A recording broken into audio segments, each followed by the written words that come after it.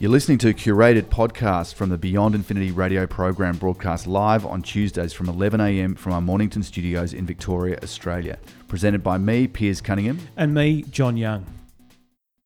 Back on January the 6th, 2018, the board of directors from Jhana Partners and the California State Teachers Retirement System, they've written this open letter to Apple. The theme is essentially that Apple, as the original inventor of smartphones with the iPhone 11 years ago now, changed the world.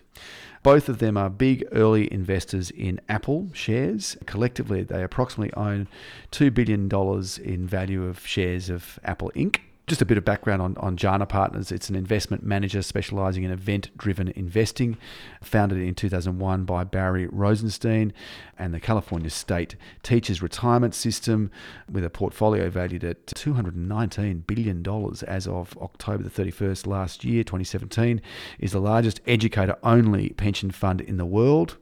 As I mentioned, one of their big investments has been in Apple. One of the things that Apple likes to pride itself doing, it's one of their little catchphrases, let's change the world.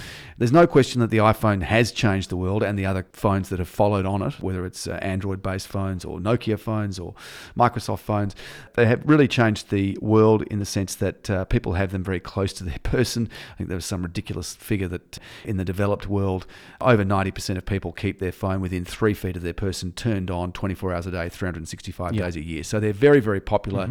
Some would even say they're addictive.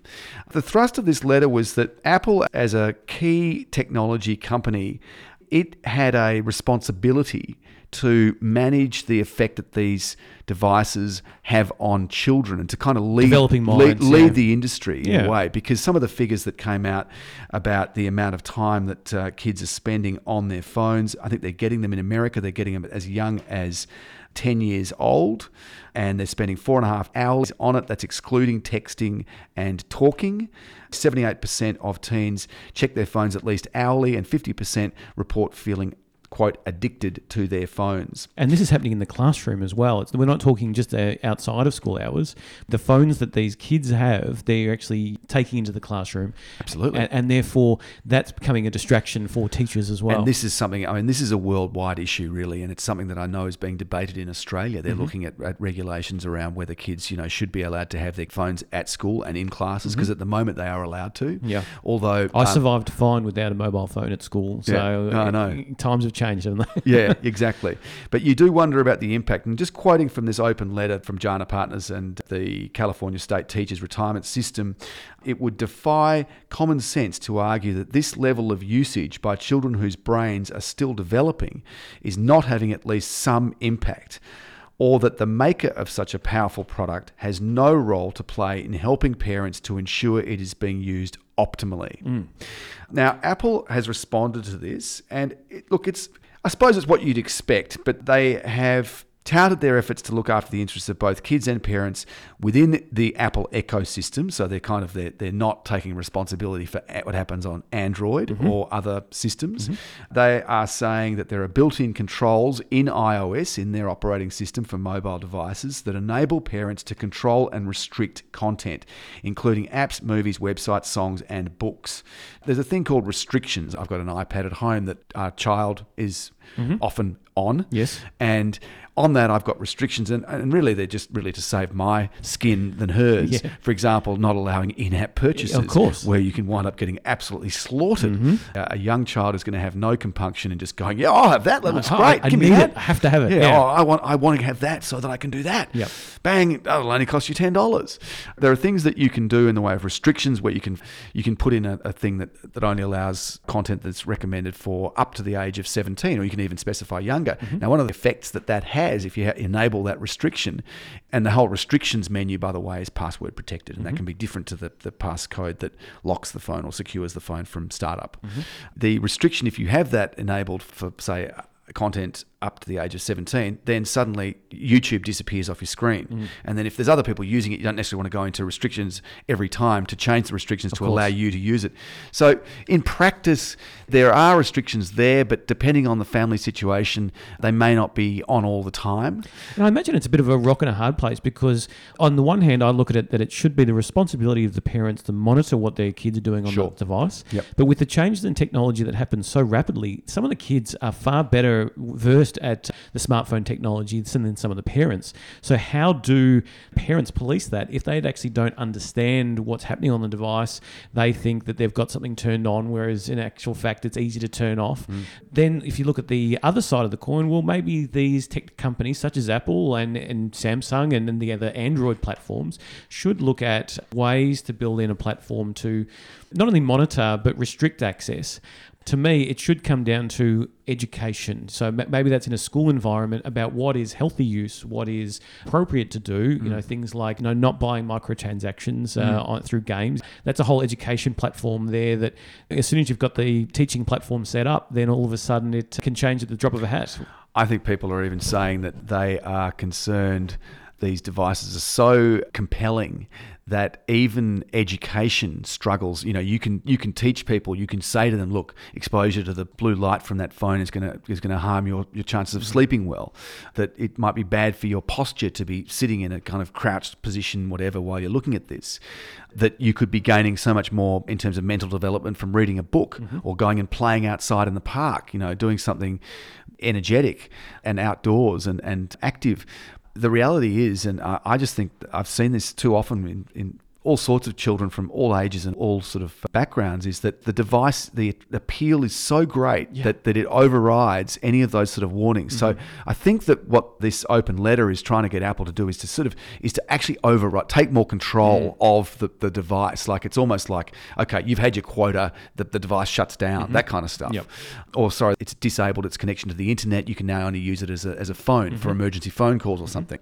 Go back to the kind of traditional use. It would be good to see some kind of parent approval. So, for example, an app that, let's say the parent has to authorize certain activities. So if the kid's on their device and they've got, let's say, assume they've got full access to that device, what should happen is that should route then through the parent's device. So if they decide they want to make a purchase in a game, then their notification should come up on the parent's phone, who is the one that's going to essentially be paying for this anyway, and then they can authorize or not authorize that transaction. Or if it's a site which might be questionable content, then the access to that site, again, should be notified through. So I guess in one way, that's allowing the child some responsibility in terms of what they can access, but then also putting on an alert to say, well, hang on, we're not sure about this. The parent should be involved and then make that Absolutely. decision. And look, it depends a lot on the age of the child. Can you reasonably expect a 15-year-old to not have pretty much open access to YouTube? The answer is probably not. Their peers will all have it.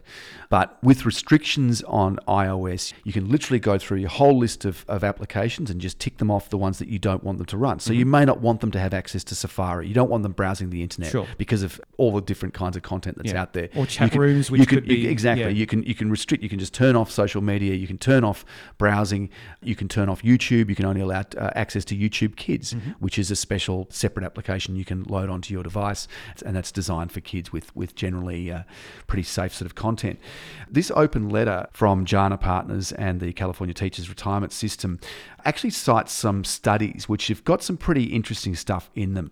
One, I'm going to just quote from the open letter. A study conducted recently by the Centre on Media and Child Health at the University of Alberta in Canada found that 67% of over 2,300 teachers surveyed observed that the number of students who are negatively distracted by digital technologies in the classroom is growing, and 75% say students' ability to focus on educational tasks has decreased.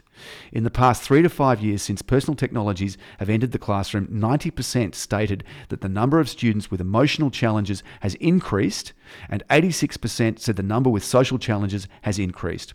One junior high teacher noted that I see youth who used to go outside at lunch break and engage in physical activity and socialisation. Today, many of our students sit all lunch hour and play on their personal devices. So this is that isolating, antisocial effect of using these devices. I'd probably like to see other studies which corroborate this, so that it's not a causation or maybe it's a correlation. So that, there's always that with any scientific experience. You want to recheck the data to make sure it's true, because what else is happening in the environment? Are the kids actually watching too much of the negative news stories, which is also influencing their emotional state?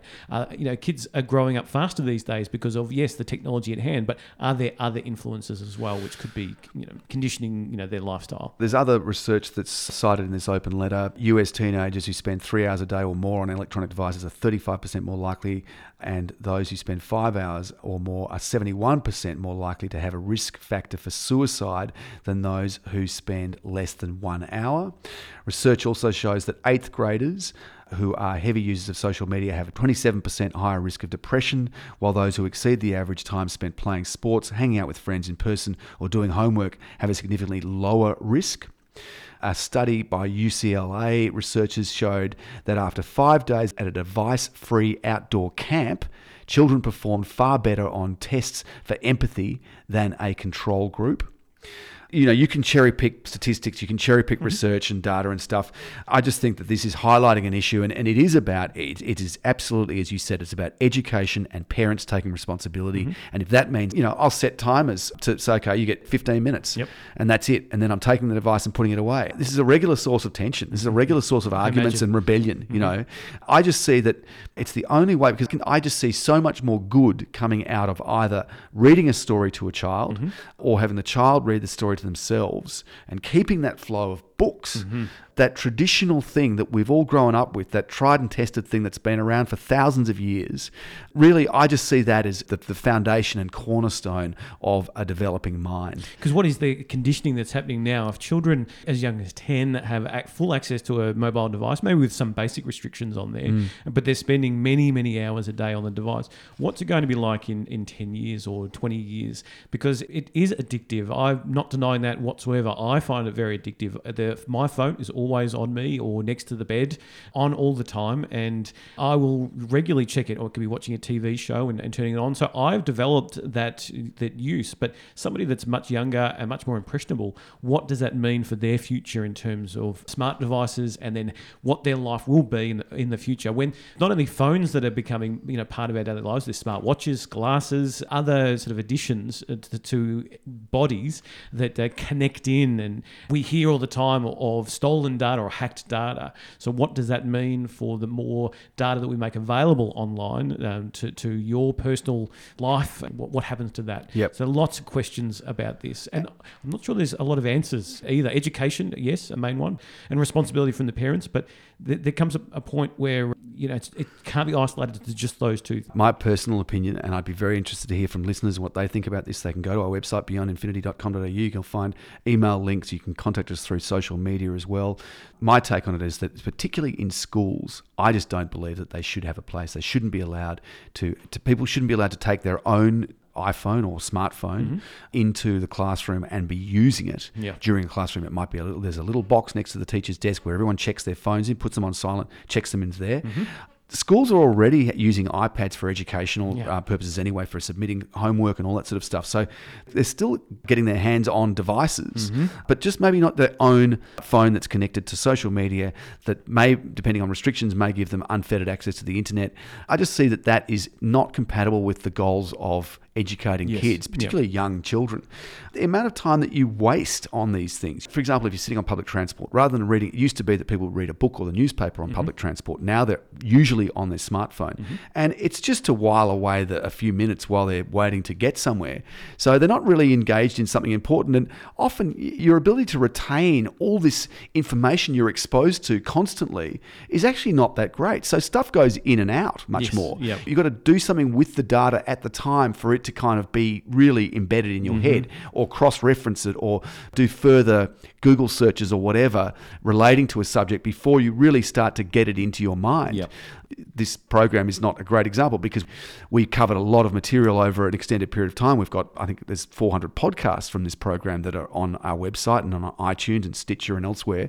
I have an idea of most of them because they've been edited, their descriptions have been written. The more that you engage actively on a kind of interactive basis with information, the more chance you've got of actually absorbing it. Whereas all this kind of very, very superficial exposure that you have via a news feed and clicking on something and then you see something else, the clickbait down the bottom, which takes you somewhere else, and then you've lost track of what you're actually on and you find yourself somewhere completely different. It's entertaining and it's amusing, but it's short-lived. It's time wasting. Yeah. It really is. I actually would like to see some kind of initiative, whether that's at a local level or a higher government level, some kind of get off your phone day or leave your phone at home, because I do see that it's not only kids these days, but there's plenty of people and my age and much older as well that spend too much time on their devices. Yep. And I find at times it is draining. It's mentally draining. I might go to bed late, but I might be on the phone for half an hour to an hour, and therefore I'm losing out on that hour's sleep. So I would like to see some kind of, get off the phone, even if it was some sort of retreat that was happening where you can get away for a few days. One of the phone-free retreat. Yeah, look, one of the best and worst things that happened late last year, I was away on holiday. I fell over, I damaged my phone, it got saturated in water, and I couldn't use it for a week. I was traveling without a phone. Fortunately, I had other people that with me that I could utilize their phone for navigation, etc. But it was actually really refreshing not carrying around the device on me. Now that the phone's fixed, I'm back to it. But it was such a relief to I'll just enjoy the experience, enjoy where I'm going. So it would be nice to see something like that. And for an insight, people of a particular generation just don't know what it was like to live in a world without having a smart device in your pocket all the time. But even people of our age, you've got to cast your mind back to prior to 2007, the introduction of the iPhone and then all the other phones that followed from that, to actually think about what your life was like. Okay, people had mobile phones. Mobile phones could be used for texting and phone calls. They were a bit more expensive to use, so people tended not to just gas bag on the phone unnecessarily. They used them for more essential things. There was Snake on the phone as well, I think. People was the game. That was that's right, or Tetris. Yeah. People would use landlines in preference to mobiles because they generally were cheaper and unmetered. Now it's the opposite. Now using a mobile phone is much cheaper than using a landline. But that's kind of a way of getting an insight and think what your life was like before you had a smart device in your pocket, carried around with you 24/7, on all the time.